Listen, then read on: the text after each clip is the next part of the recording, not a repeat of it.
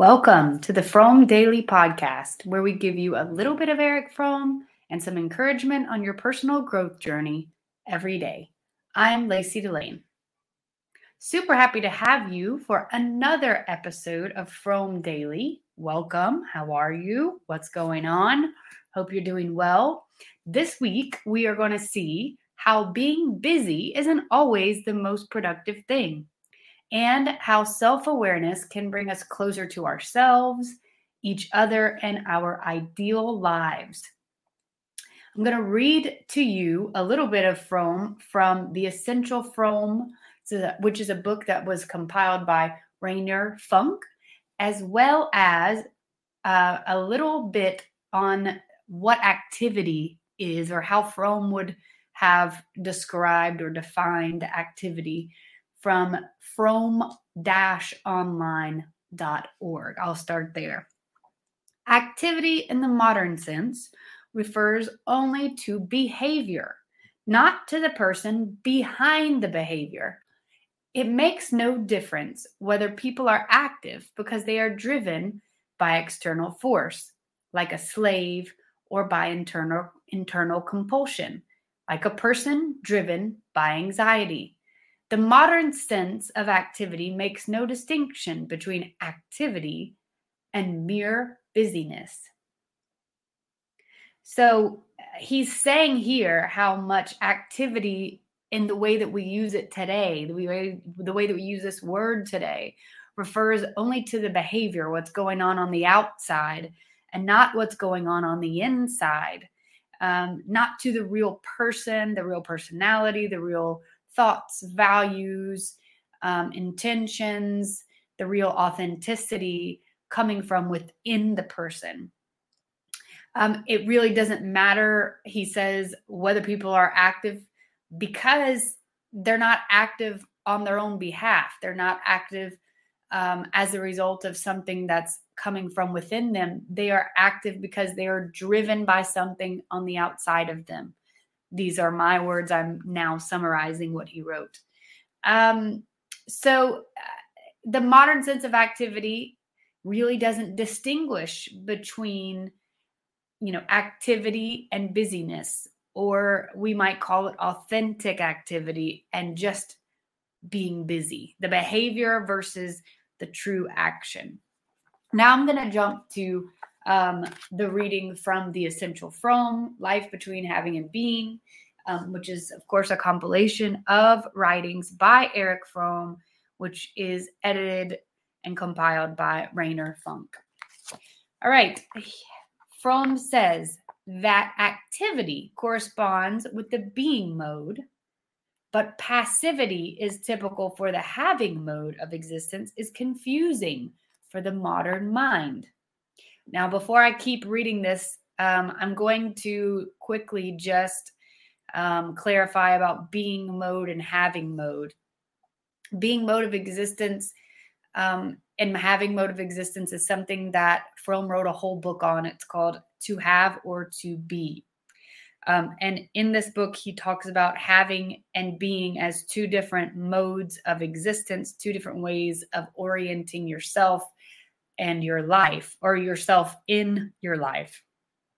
And so the having mode of existence is all about consumption. It's all about accumulation. It's all about having. It's all about owning. And the being mode of existence is all about experiencing. It's all about being present. It doesn't really have much to do with acquisition. It really has a lot more to do with interaction with oneself, with one's environment, with one's other people in their environment. And so there's definitely a lot more there on the having and being mode. I highly recommend, if that sounds intriguing to you, to check it out a little bit more.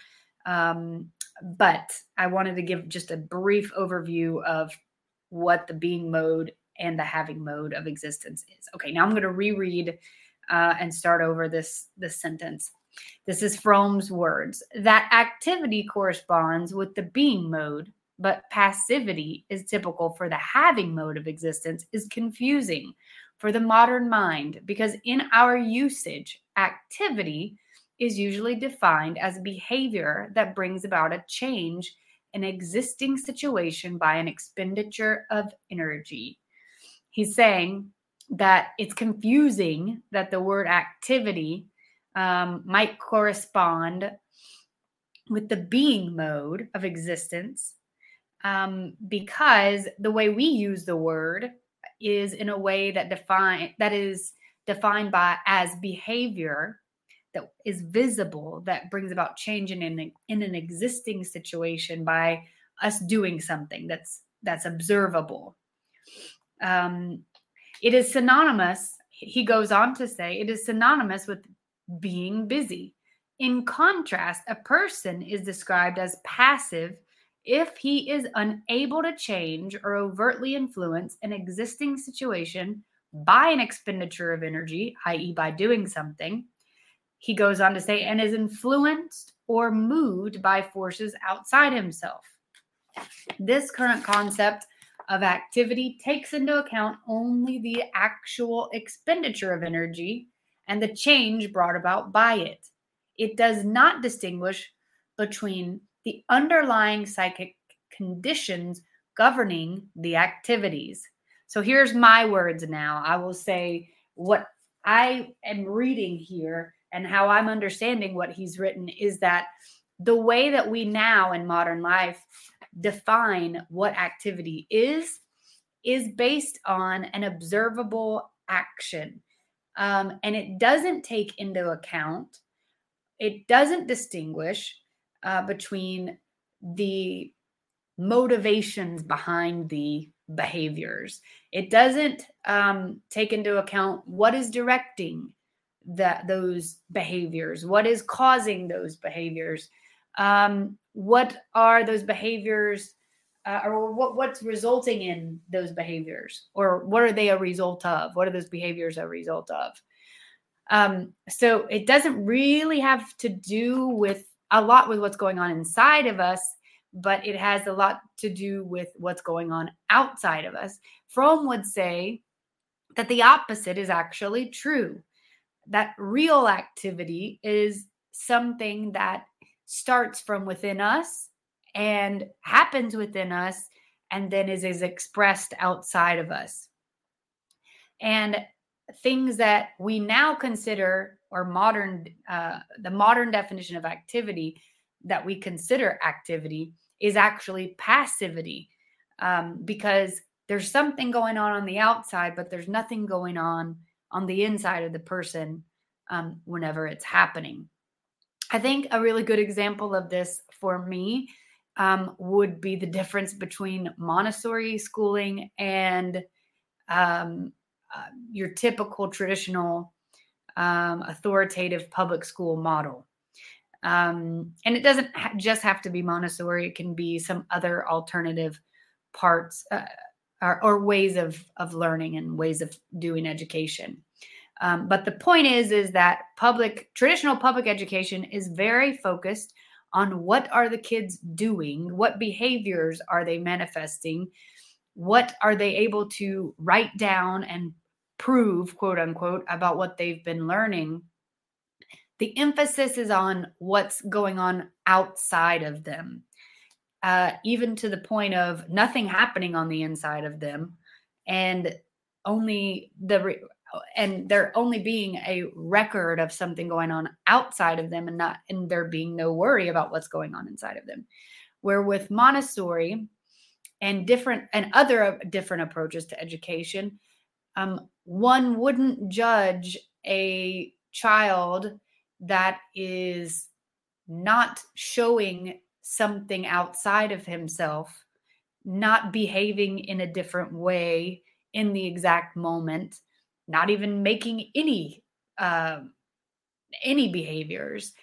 One wouldn't judge that child as not learning. In fact, I would make the argument that the child who you don't see much activity from might just be learning a lot more than the child whose doing a lot of worksheets and proving quote unquote, that they've retained a lot of knowledge. And what do we know about a lot of the things that we learn in a public education setting? We don't remember them in the long run.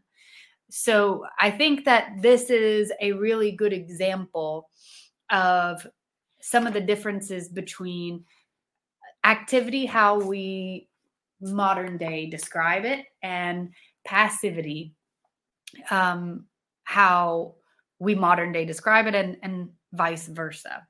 And I'll read this last part before it's time for me to give you your encouragement for the day. An example, although an extreme one, of non-productive activity is the activity of a person under hypnosis. The person in a deep hypnotic trance may have his eyes open, may walk, talk, and do things. He acts. The general definition of activity would apply to him, since energy is spent and some change brought about. But if we consider the particular character and quality of this activity, we find that it is not really the hypnotized person who is the actor, but the hypnotist, who, by means of his suggestions, acts through him. While the hypnotic trance is an artificial state, it is an extreme but characteristic example of a situation in which a person can be active and yet not be the true actor, since his activity results from compelling forces over which he has no control. I really like this. It's something to think about. It's an extreme but characteristic example of a situation in which a person can be active and yet not be the true actor.